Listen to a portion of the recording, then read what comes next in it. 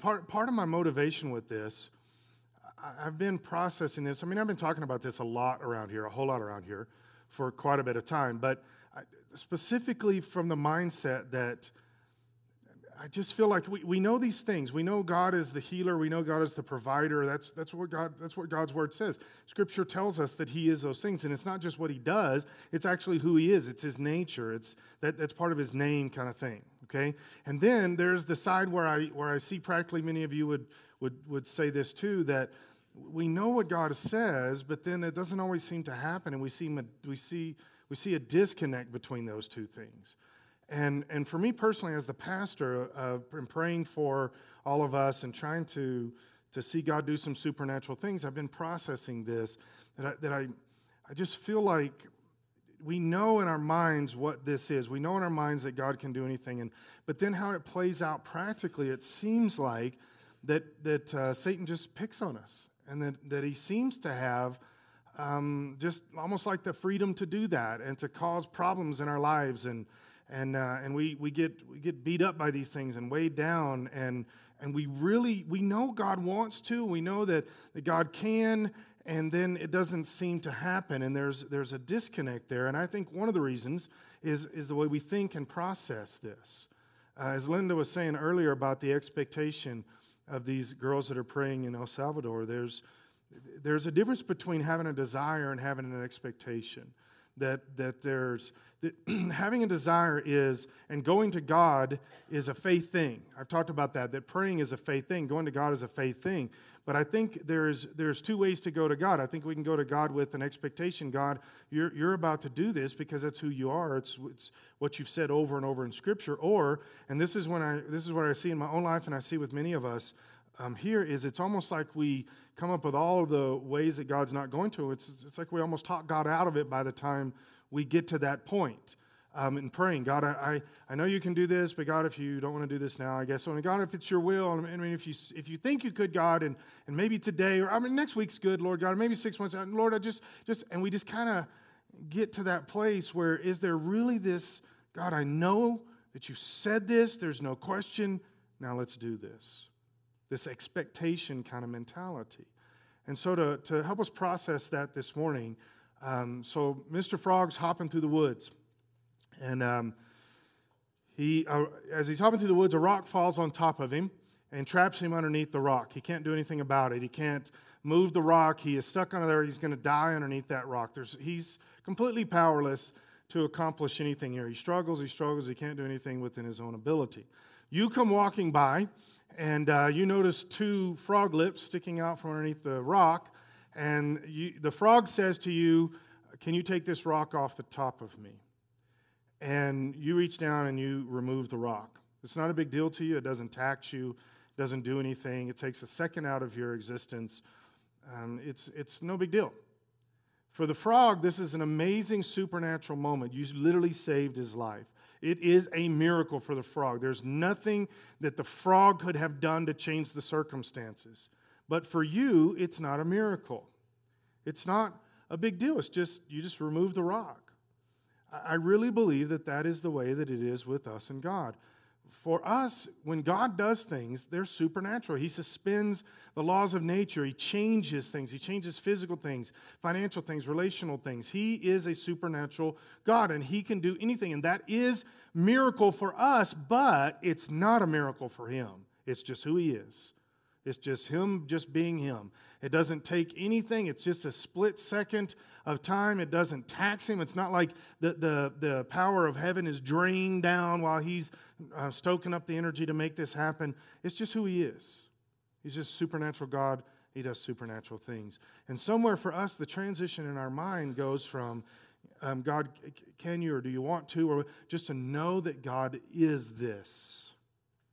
We see in Psalms 103 where the Lord says that one of the benefits of serving Him is that He heals all of our diseases. He says He forgives all of our sins, heals all of our diseases. And for some reason, we put those two things into separate categories. Forgiving all of our sins, no big deal. God can do it. It's His nature. It's His plan. It's His will. Healing us, we got to work on that. We got to pray that when it exists. We got to quote the right scriptures. God's got to be in the right mood. It's got to be His perfect plan at that moment to do all this kind of stuff. Except that's not what it says. It says his benefits to us is that he will forgive all of our sins, heal all of our diseases, same thing, same subject, same mentality, no difference in the two. He'll forgive us, he'll heal us, same thing. We see in 2 Peter where Peter says, by his stripes you are healed. The stripes, when are the stripes brought to Jesus? Isaiah 53 tells us ahead of time, his stripes you're going to be healed. Peter says, by his stripes you were healed. What are the stripes? That's the whipping that he took at the cross, the cuts, the stripes in his physical body. And then what we do is we say, now, Lord, I know that when you died on the cross, that your blood poured out, and that makes me right with God. Your blood pouring out at the cross is what will forgive me and make me right with God, and that is the spiritual redemption. I can go to heaven because of that. But the actual thing that's causing the blood to pour out, which is him being whipped and cut and all that other stuff, Peter says that's what heals us. We separate those two things, put the healing in one category that's really difficult. God's got to have his plan. It's got to be a will. It's got to be the right moment. He's got to be in the right mood. You got to have the right faith, quote the right scriptures, pray the right amount of time, all this other stuff. But the blood can forgive us instantaneously. We don't struggle with that.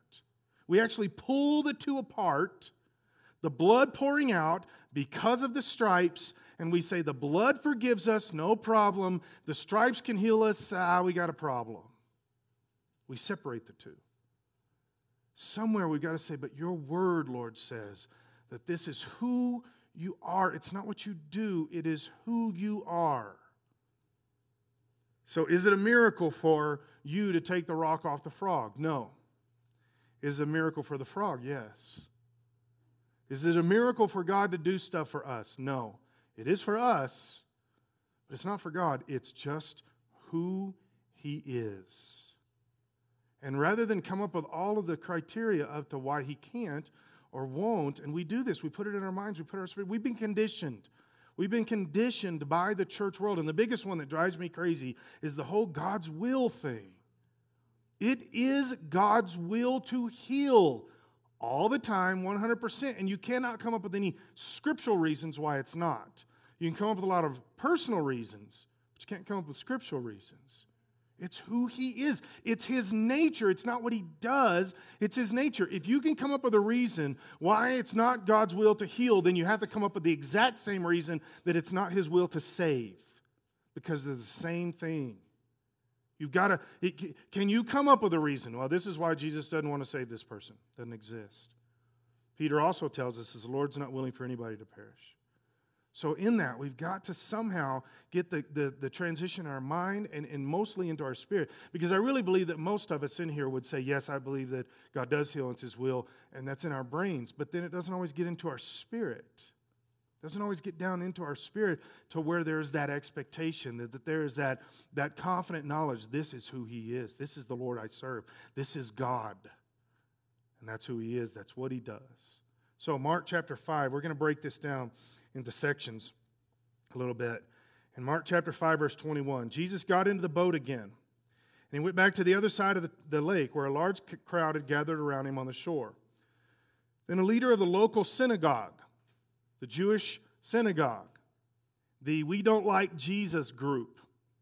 You understand, Jesus was the enemy to this group of people. A leader of the local synagogue who says that these are some of the things that he said about him. He's a liar, he's crazy, he's just trying to manipulate people and rile people up. He's possessed by Satan. That's how he does miracles. All these different things. But what they could not accept is the fact that he was fulfilling the prophecy that had been written about him, well, all through the Old Testament, but specifically in Isaiah 53, about 600 years before this. They could not imagine that he could actually be who he said he is. So literally, to the Jewish people, he's the enemy. In fact, this is what was such a big deal in John 3 when Nicodemus comes to Jesus. It said he came to Jesus at nighttime. The reason he comes to him in the middle of the night is because Jesus is the enemy. He will be persecuted. Nicodemus will be persecuted because he has a desire to come to Jesus, know Jesus, or any of these kind of things. He's going to be attacked for this. And so Nicodemus hides in the middle of the night and asks him the question, all this kind of stuff. Same with this leader, this synagogue leader. Jesus is the enemy. He's the bad guy. He's possessed by Satan. There's no way that he's who he says he is. But the leader of the local synagogue, whose name was Jairus, arrived. When he saw Jesus, he fell at his feet. Why would the enemy fall at Jesus' feet?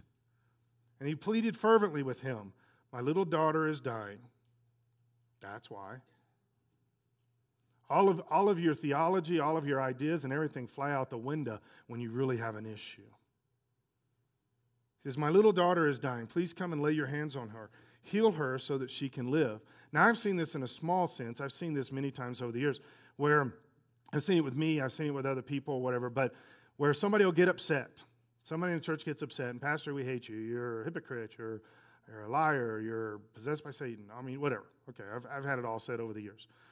And they leave the church and scream and yell, and I hate you, and all that, and they leave the church and tell a bunch of people how horrible I am. And then 5, 6, 7 years later, they find out they have cancer. And I can tell you dozens of times when this has happened. All of a sudden I get a phone call. Pastor, will you pray? Now I want to say, why would you? I'm possessed by Satan. Why would you have me pray? I'm a hypocrite. I'm evil. Why would you have me pray? But see, when Jairus comes to Jesus, they've been attacking Jesus. They've been saying things about him. Eventually, they're going to kill him. That's the end of this game. They've been attacking him in every single way, saying he's possessed by Satan and everything. But when Jairus comes to Jesus, Jesus doesn't let all that stuff get involved. That's just people being people, and people are jerks sometimes. People are self-focused and idiots sometimes. But at the end of the day, when somebody has a need, they find somebody that they know believes that God can heal, believes that God is supernatural, believes that stuff. I don't pick on people for that. In fact, years ago, and I'm saying like 25 years ago, when I was a youth pastor, I used to get irritated with people. They wouldn't come to church, all that kind of stuff. And then the doctor tells them something horrible. They got cancer. And all of a sudden, they're sitting in church. They're going bankrupt. All of a sudden, they're sitting in church. And man, I used to get real critical of that. Oh, now you want to come to church. Now, and I had a pastor one time. My pastor, I was his youth pastor. He told me, he said, where would you like them to go? I'm like, let's not bring reality to this. I'm being bitter. But he's right. Doesn't it make sense? They're coming to the right place. It doesn't matter. That day previous, it doesn't matter. If they're saying, this is what I need the Lord to do, then that's where we go to. This is where we are. Do you need a miracle? Do you need something supernatural? Let's go to there. At least they know the place to go to find what they need to have in their life. And this is what Jairus is doing. Jairus' daughter is dying. All the other stuff before has been rhetoric. It's been social and cultural understanding. It's been their theological/social understanding. And we were supposed to pick on Jesus, pick on Jesus, pick on Jesus. And then all of a sudden, his daughter is dying, and everything changes. Because why? Because now I need power, I need truth. And this Jesus guy is the one who's bringing that. Guys, that's where all of us are at different times in our life, is I need God to be supernatural. I need Jesus to be supernatural. Not just the originator of the thing that I call Christianity, not just the guy that we sing about on the screens, but no, when my life is in the crossroads between I need a miracle or I'm not going to make it, then now we need the true Jesus. We need a supernatural God that does supernatural things, not just a good church guy, not just a good live better lifestyle mentality. We need a God that's supernatural. This is where it comes to. The first part of this is the fact that the position in life or church has nothing to do with the supernatural. That your position in life literally has nothing to do with what God is to do. Good or bad, by the way. And depending on where you are, there's always both of these. That sometimes people think, well, God won't do this for me because, well, take the example I gave earlier, and I've had this conversation with many people, is, well, I haven't been to church in 5 years. God won't do anything for me. Let's not worry about what's happened before this moment. See, this is the trick that Satan tries to play on us, is we think that the reason Jesus is doing stuff for us is because of something that we bring to the table. That I bring good personality or money or obedience or whatever, and so that's why the Lord does things for me. We know that God honors things like obedience. We know that God honors things that when we're faithful to Him and those kind of things. But first, He doesn't do that with salvation, and He doesn't do that with the supernatural. He doesn't have like a list up there that says, okay, you've earned 47 supernatural bucks, and so you can trade those in for a healing, but at 47 is only small healing. You've got to have 250 supernatural bucks to get a big healing. God's not doing that kind of stuff. When Jairus comes to Jesus, He doesn't ask him what he's doing. He doesn't ask him where his heart is. He doesn't ask him how he thinks about him. See, Jesus could have said, Jairus, I need you to say in front of all of these people here, I'm the man. Come on, Jairus, say it. Say it. Okay, you're the man. All right, I'll heal your daughter.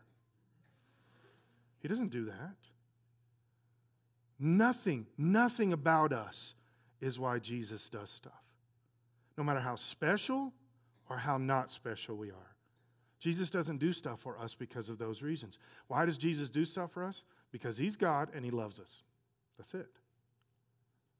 That's it. He dies on the cross, not because we were already pretty good, but because He loves us. He's God and He loves us, and so He dies on the cross for us. And that's it. It's not something that we bring to the table.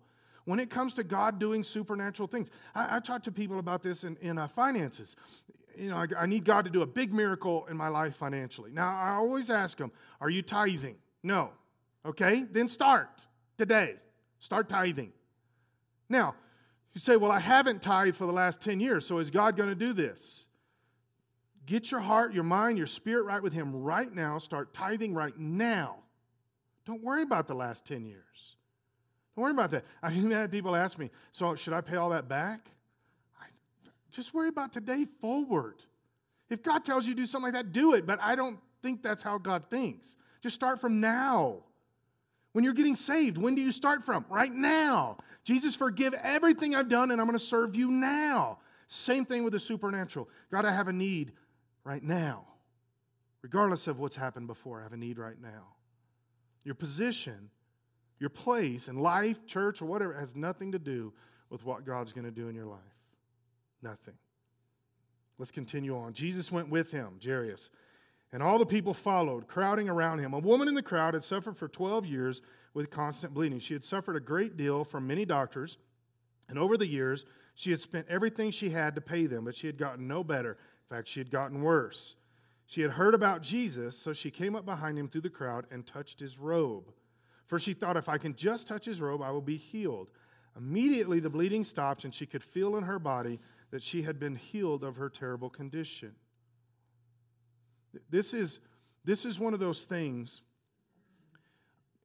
This is that whole "is it God's will" thing kind of thing that's going on. That subject drives me crazy. That's probably one of the biggest in Christianity that just bothers me like crazy is when people start praying about healing and then they throw in if it's your will. When God has said over and over that it is His will. I was thinking about this. When I put messages together, I don't normally think about a person or something like that. Like if I'm thinking about, God hates bald people, I don't think about Dan. Like it's not like I'm putting the message together, Dan has no hair, Dan. I don't do that with messages. It's not how I'm wired. I don't process that way. But with this message, and this has been circling around in my spirit for quite a few months, I have specifically been thinking about two people in our church. I've been thinking about Keith King, and I've been thinking about Harry Torres. That they both need big supernatural healings in their life. They need it. They have to have this. And it's interesting to me how we immediately start coming up with reasons why maybe that's not the case. Or these are big things. I mean, Harry had a struggle. That's a big one. God, can you do that? I mean, we think like that. We process like that. I went to Texas a few weeks ago to see my son and my new grandbaby. And I was going to be prayed for. It was right before I had the surgery. It was literally a couple days before I had the surgery, and I want to be prayed for. And so on Sunday morning, this is a fairly large church, maybe 600-700 people, and they had like 3 or 4 prayer partners down along the front, and people were standing in line, and literally I waited for like 20 minutes, and I finally left. That has nothing to do with what I'm saying. This is the reason I'm saying that. Is sometimes we wonder. I want our prayer partners, every one of our prayer partners, all across the front, all along the back, in the aisles, out in the parking lot, in the foyer, standing in the bathroom in case that's where that you are when you need prayer. I want our prayer partners everywhere. Why? If we've got one person that needs prayer, we need at least 30 prayer partners. Because what if we have 2? Or what if we have 31? I literally stood there for 20 minutes, didn't get prayed for. Because they had hundreds of people, a couple prayer partners. Now, let me go to the next subject. So I came back Wednesday night. I didn't know they were having a prayer meeting that night. They had their prayer partners, and I got prayed for Wednesday night. So most people wouldn't do that, though. I was visiting my son. I was going to go to church either way. But so I go down to get prayed for, and this guy's praying for him. He's really praying, and you know, God heal him and do all this stuff. He's going to have the surgery. God, we ask you to take care of this. He doesn't have to have the surgery, or guide the doctor. He's praying all these things, and I was pretty pumped up by this. And then there was another guy standing there, and then the other guy started praying. As I started to leave, the other guy started praying, and I wish I would have just left. Don't laugh. Because the other guy says, starts praying, and he starts praying, now, God, we know you gave him this injury for a specific reason. And Lord, you're wanting to help him right now. You're wanting to teach him some things. And it's very rude to go, so I didn't. But that's not what Scripture says. I mean, the guy wasn't a bad guy, but I thought, I don't know where he's getting his theology. But this is goofy. This is not good. It's somewhere we got to get down into our spirit. The Lord wants to do this. And He wants to do this right now. He wants to heal. God doesn't give people sickness. He doesn't do things to people like that. We got to get that. And I know many people in church believe that stuff. God gave me cancer to teach me something. If sickness originally came from the fall and from sin, which is where it came from, there was no sickness before Adam and Eve, then how is God giving you cancer? That comes from sickness, disease, the fall. It's sin originated. That's where all disease and sickness comes from. So how's God giving you something that originates in the belly of Satan? How does He do that? He's not going to. Some of our thinking about healing has to be done with, and some of it has to do with specifically the idea of God's will. Now look at this. The second part of this is the fact that Jesus goes to the need. First, Jairus comes up to him and says, my daughter. So he starts heading to his daughter. Did Jesus wake up that morning saying, okay, here's my plan today. Here's my agenda. One is I'm going to heal Jairus' daughter. Was that on his agenda that day? No. Jairus comes to him. He goes to the need. He didn't have a plan. He didn't have a will orchestrated that was going to heal Jairus' daughter. He's walking along. Jairus says, my daughter's sick. And Jesus says, I can do something about that. Then, while he's heading for Jairus' daughter, the woman reaches through, and by her faith, she grabs onto Jesus' robe because she knows if I can just touch his robe, I will be healed. Now, here's one that'll throw a big kink in your mentality if you think that you got to pray God's will. It is God's will to heal. It is God's will to heal everybody. It is God's will to heal all the time. It's His nature. It's not something He does. It's who He is. It's His nature. And so how would He get to the point where if His nature, since He is the healer, Jehovah the healer, if it is who He is, why would He say no to some people? He's going against His nature. Now here's the thing. She reaches in, grabs onto his robe. Jesus doesn't even know what's happening. He has no idea that she's pushing through the crowd. Doesn't know it. Reaches up and grabs his robe. Doesn't know it. The only thing that he knows is when the Holy Spirit heals through him at that particular moment. And he feels it, and then he begins to wonder what had happened.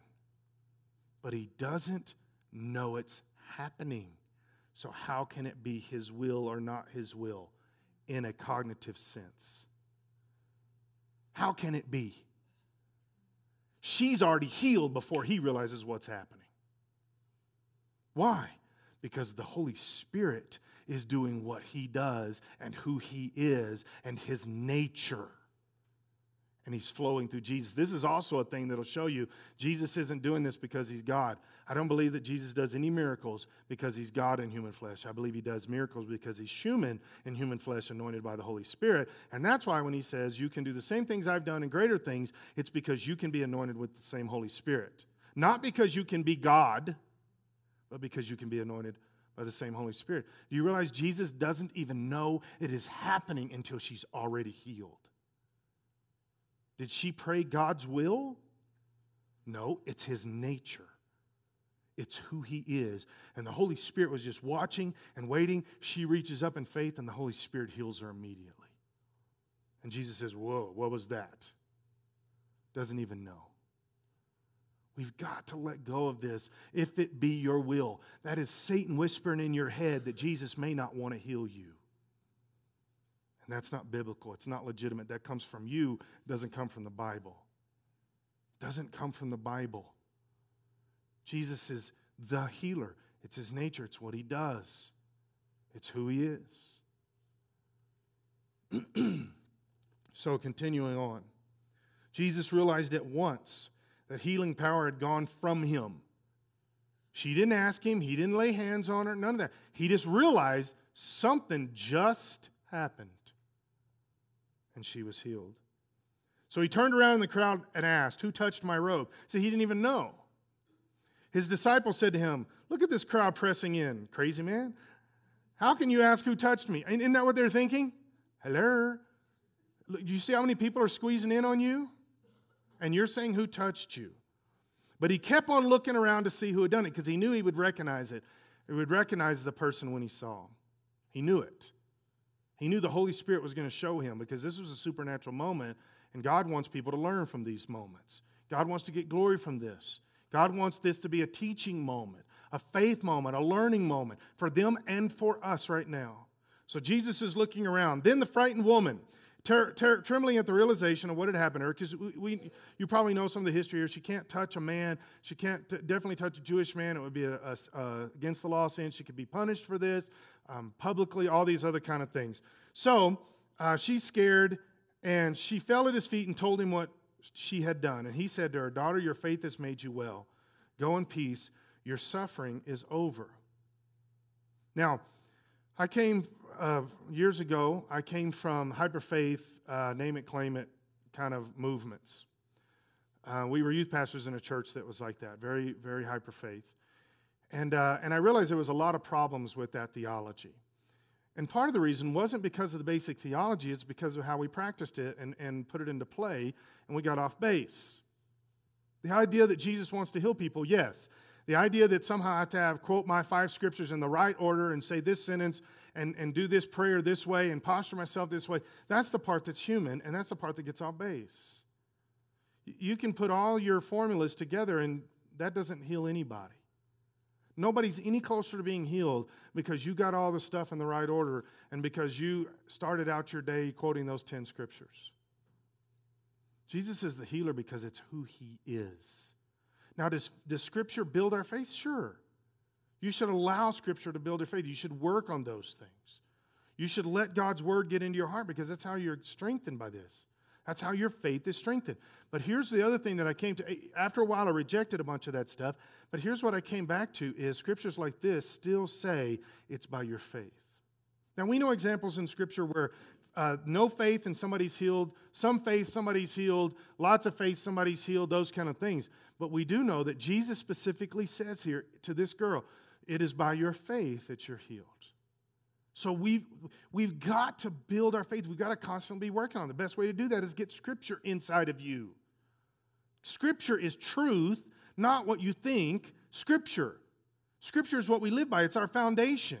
When he says he wants us to worship him in spirit and in truth, you understand that's not what you think. That's scriptural truth. That's biblical truth. We get that in our spirit. It grows within us. It builds up within us.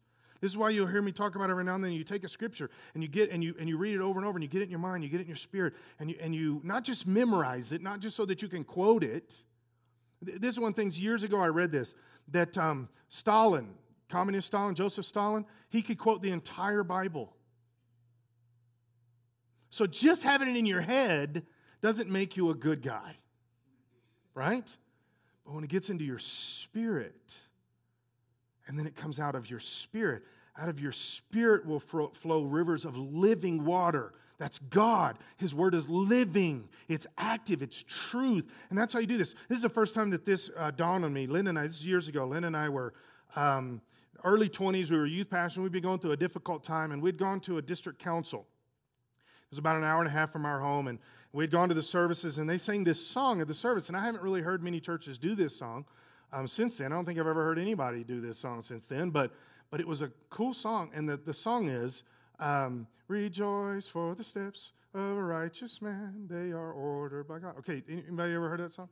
All right, that's cool, at least some of you. So we heard that song, and it got into my spirit. We were talking about that, and we had been through a difficult time. And so we get in the car, and we start singing. And we're singing, and pretty soon we're singing loud, and we're praising God. And I didn't realize I'm tapping my foot on the gas pedal the whole time. Rejoice for the steps, So policeman pulls us over. And I was going like 95 in a 55. And policeman comes up, same normal thing, sir, why are you an idiot? That's not what they say, but that's what they're thinking, right? And they say, why are you going, is there an emergency, something I can help you with? That kind of thing. And I told him, I said, you don't know, this is going to sound silly, but I'll tell you why I was speeding. He said, okay. And so I told him. And I told him the whole thing, and I even kind of sang the song, Rejoice for this. We were singing that song, well, I got excited, and, we've been through a difficult time, and, God's doing it. And he just said, okay. And he said something about, I've heard that song. But he did say, okay, slow down, don't speed, and he didn't give me a ticket. 95 and a 55. He didn't give me a ticket. Man, we sped so fast in the way because we were tapping a foot on the gas pedal like you wouldn't believe after that. But it wasn't out of rebellion. It was out of the Spirit of the Lord. This is the reality with this. Our faith really makes a big impact on what God's doing. Because when we go to Him believing and expecting, it stirs His heart to do things for us. There's an excitement that He gets pumped with us about stuff.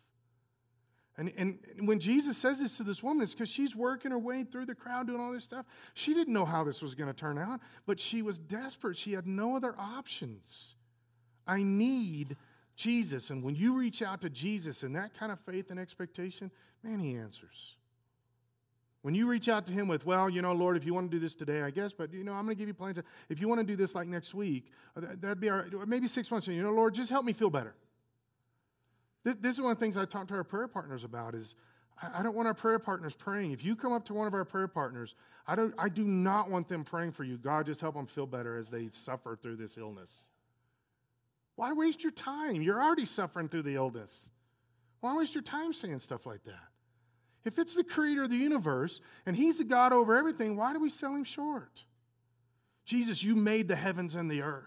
You made every cell in the human body. You made the ground we're standing on, the air that we're breathing. You made the sun that gives us the warmth and the heat. You made everything about us. You completely created us and divinely, supernaturally said that you would heal all diseases and that there's nothing that is too difficult for you. So, Lord, as I pray for this person, help them just have a good nap this afternoon.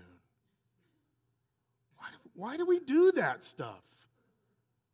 Why don't we say, and now heal them supernaturally? If we're talking to a top shelf God, why don't we give Him a top shelf need? Why don't we go there supernaturally? Jesus said, your faith is what did this. So the key for this, the third thing is faith is the key. Faith is actually the key. It's the key to everything. Going to God alone, just asking Him is the first part of this.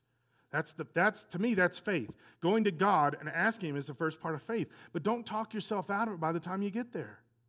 Well, God may not want to, or I haven't been good enough, or man, this is a big one. I heard this just this week. There was a few guys praying. It wasn't my thing. I didn't feel like I could say anything about this, but they're praying, and this one guy gives this a legitimate need. He has a need, and the guys are all going to pray for him. And then another guy gives a need, and his need's bigger. You know what I mean? We do this, right? And his need's bigger. So the first guy says, wow, that's way bigger than my need. Don't even worry about what I said. What? God can do everything for all of us at the exact same time. God doesn't have a list of big or small. Every single one of us in here potentially have something that we need God to do. God can answer every single need in this room supernaturally right now, today, the exact same time. Doesn't matter how big or small you think it is. God can do something supernatural. Let's just let Him be God. Verse 35, while he was still speaking to her, messengers arrived from the home of Jairus, the leader of the synagogue. They told him, your daughter is dead. There's no use troubling the teacher now. But Jesus overheard them and said to Jairus, don't be afraid, just have faith. I love this one for a few different reasons. I wish I could have been standing there and watching Jairus as, so the woman reaches through the crowd and grabs onto Jesus' robe, and then Jesus stops. And I would love to have been watching Jairus the whole time. Because Jesus takes a little bit of time. First, he's looking through the crowd and he says, hey, somebody touched me. And then the disciples are talking with him and he's looking through it and doing all this kind of stuff. Then he has this conversation. And I wonder what Jairus is doing the whole time. Okay, Jesus, that's great. But my daughter, we're headed, she's dying. We gotta go. See, here's the thing. Jesus can touch the woman and he can touch Jairus' daughter. Because there's no limitations for him. But I've actually done this before where I am praying for people and God supernaturally heals somebody, but I've got an affliction myself and He's not healing me. One of my favorite people that's ever lived is a guy named Smith Wigglesworth. And he talks, and he's all these supernatural things. If you don't know who he is, or if you've never read any of his biographies, you need to do that today. You need to go buy his books today and read them. He never wrote anything, but people wrote about him. The best one is his son-in-law that wrote about him. And he would see people healed by the hundreds and hundreds at a time in crusades and crazy stuff, big stuff. And he would do crazy things. One in particular, this woman had a big growth on her side, big cancer on the side of her body. And he walked up to her and started to lay hands on her, stopped, looked at her for a moment, and then just punched her in the stomach as hard as he could. And I'm reading that, I'm like, and then the tumor fell off onto the ground. Now, you explain that to a doctor. No, see, here's what happened. That doesn't work that way. God did supernatural things. And then the book that his son-in-law wrote, and the others don't mention this, but the book his son-in-law wrote said that when he would get back, and his son-in-law was with him at these times, when he would get back to like the hotel or their boarding house or wherever they were staying that night, while he was taking his clothes off, he had horrible gallstones, and his clothes were soaked with blood. I don't get that. This is why we say, okay, God, you're the God of everything. I wonder if Jairus was getting mad at the woman with the issue of blood. And specifically when they whispered into his ear, she died. Well, if you would have just forget that woman. Let's move on. I saw a guy this week. I've been paying attention to him for a few weeks and went online and was listening to some of his messages. This guy's a preacher, and I'm going to try to find how to get this guy to come to our church. His name is Nick Vujicic or something like that. And he has no arms and legs, and he's from Australia. And I don't know why that matters, but he has no arms and legs, and he's a preacher, and amazing testimony, and he talks about some of these things that he has prayed, and he gives examples of this, where he's praying for people and they get healed. He was talking about this one lady, she got healed and she straightened it. She had a bent over back problem. She couldn't look up and there was a lot of spiritual stuff and physical stuff going on. And they're praying. And then all of a sudden she straightened up and started walking around. She couldn't walk. She hadn't walked in years. Starts walking around the room, starts jumping up and down, all this stuff. And he's excited. And then all of a sudden he's like, and then he says, I was trying to pop some arms out because if God's healing her, why can't he heal me at the same time? And when he said that, it was funny, but I was paying attention to the fact that he did not appear to have any bitterness in this. That he prays for people all the time and they get healed and he has no arms and legs. God's a big God and he can do anything at any moment. At any moment, we're the ones who put it into boxes and categories and can you, God, or will you, or do you want to, or is it God's will, or whatever the case is. And He will tell you. He said, I don't think it's God's will that I'm the way that I am. God's using it. He said, but I'm constantly praying for my healing because I would love to do things that arms and leg people do. So He prays, and then other people get healed. It's kind of weird. God's a big God. He can heal the woman with the issue of blood. He can heal Jairus' daughter. The fourth thing is the fact that Jesus is not limited in time. She had been praying for 12 years. This is why I say regular to you, no matter how often you've been praying, find another prayer partner. Come back up. Go to the same prayer partner. I don't want you to think it was because of them. Just a different one. Get a different one. No, that's not what I mean. Come back up and get prayed for. Why? Because God's God. God's the healer. God's the one in charge. We're just the ones needing it. But He's the healer. Let's let Him be God. Continue on. Then Jesus stopped the crowd and wouldn't let anyone go with Him except Peter, James, and John, the brother of James. When they came to the home of the synagogue leader, Jesus saw much commotion and weeping and wailing. Have you ever wondered why He tells everybody else to stay aside and He only takes Peter, James, and John? Have you ever wondered about that? Because I know very clearly why. When you get a bunch of people around you, it's amazing how many people can talk you out of what God's trying to do. This guy I mentioned said the church telling God, I know you gave him this thing in his arm. And I want to say, okay, so what you're saying is God ruptured my bicep tendon. Is that what you're telling me? Because He didn't have nothing else to do? It's weird how we come up with stuff. Jesus didn't want any of those people around. He didn't want all the people that don't think God can or don't think God's going to or doesn't believe that God even is maybe not totally God. He wants a few people that say, I know who God is. Let's do this. This is going to happen. It's going to happen today.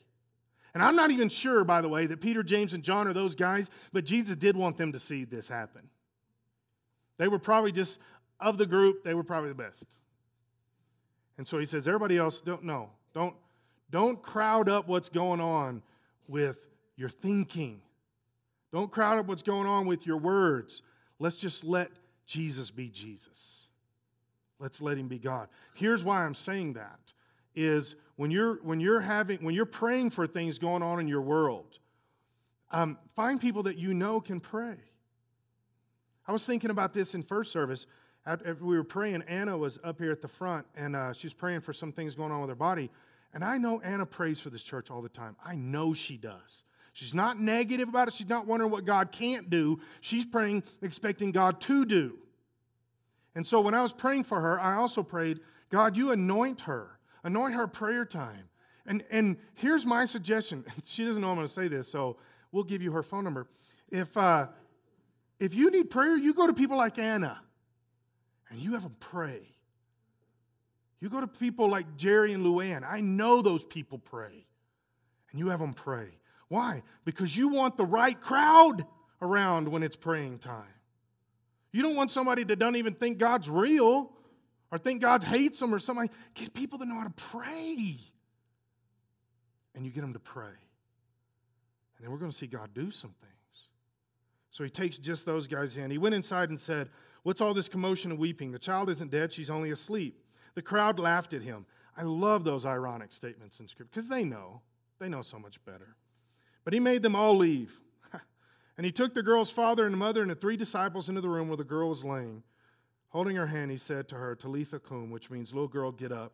And the girl, who was about 12 years old, immediately stood up and walked around. They were overwhelmed and totally amazed. Jesus, and let me throw this in here. Who do you think Jairus believed in after this?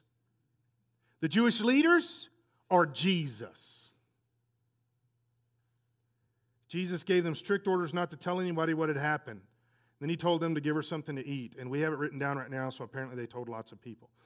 Number 5, Jesus is not late or limited. Jesus is not late or limited, guys. He is not limited by what you've got going on. He's not limited by your need. He's not limited by the circumstances. He's not limited by how good or bad you are. He's not limited by anything, except He wants us to have faith and just reach out. See, here's the thing, is if Jairus wouldn't have come to Him, Jairus' daughter wouldn't have got healed. That would have been the limitation. It's not Jesus. But if we don't come to him with stuff, he's not going to force it on us.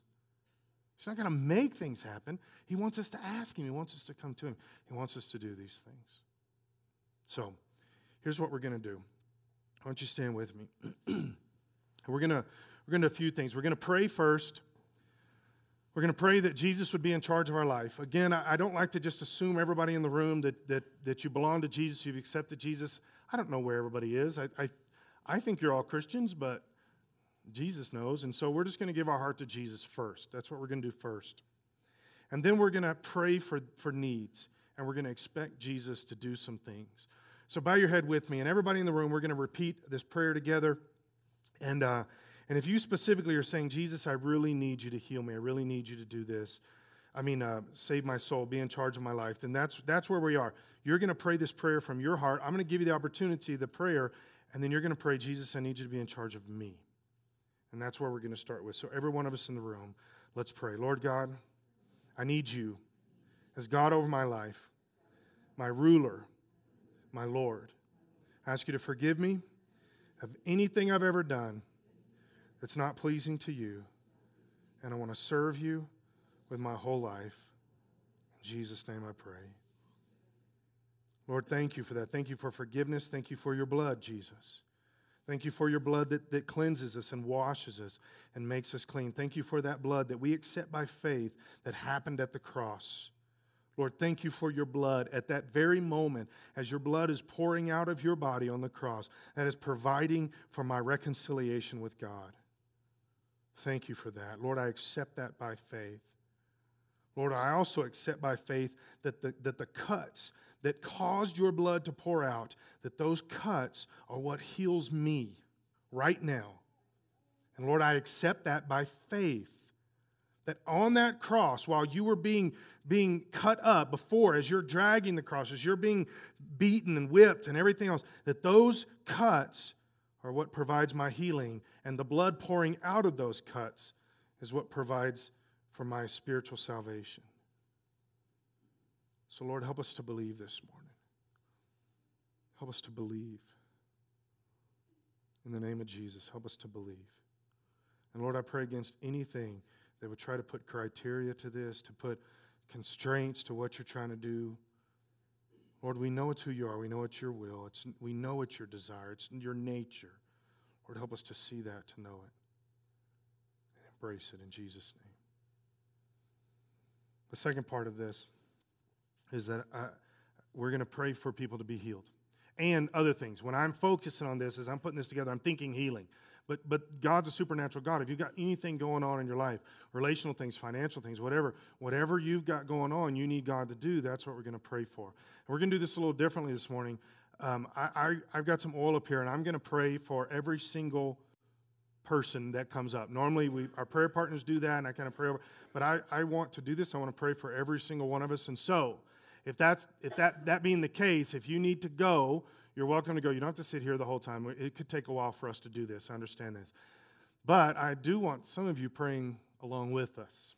So here's what we're going to do. If you've got a need, I want you to come up and line across the front, spread out. We're going to make sure we get to everybody. We'll take as long as we need to. But if you've got a need, come up and line along the front. And then, after we get who needs to be prayed for up here, then we're going to have some of you come up. And specifically, if you're one of our prayer partners, we want you up here. If you would just like to come pray with people, we want you up here. And then we're going to take our time and we're going to pray for these things, okay?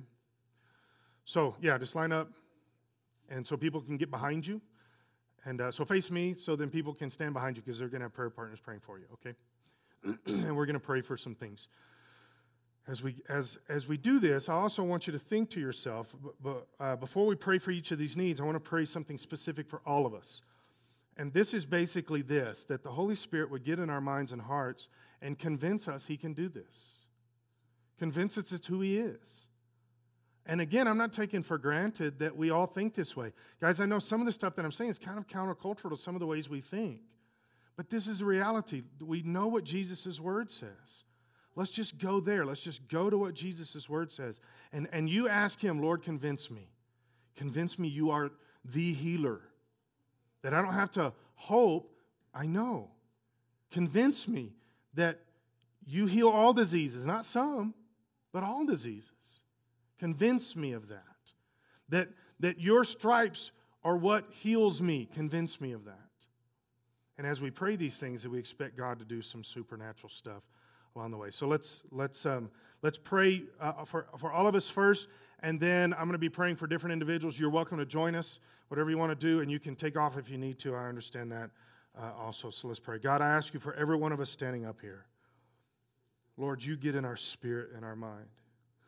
Lord, I know there's desire from everybody up here. There's desire to be healed. There's a necessity that they have in their spirit. They need a physical or a relational or financial touch or something. They need a supernatural thing.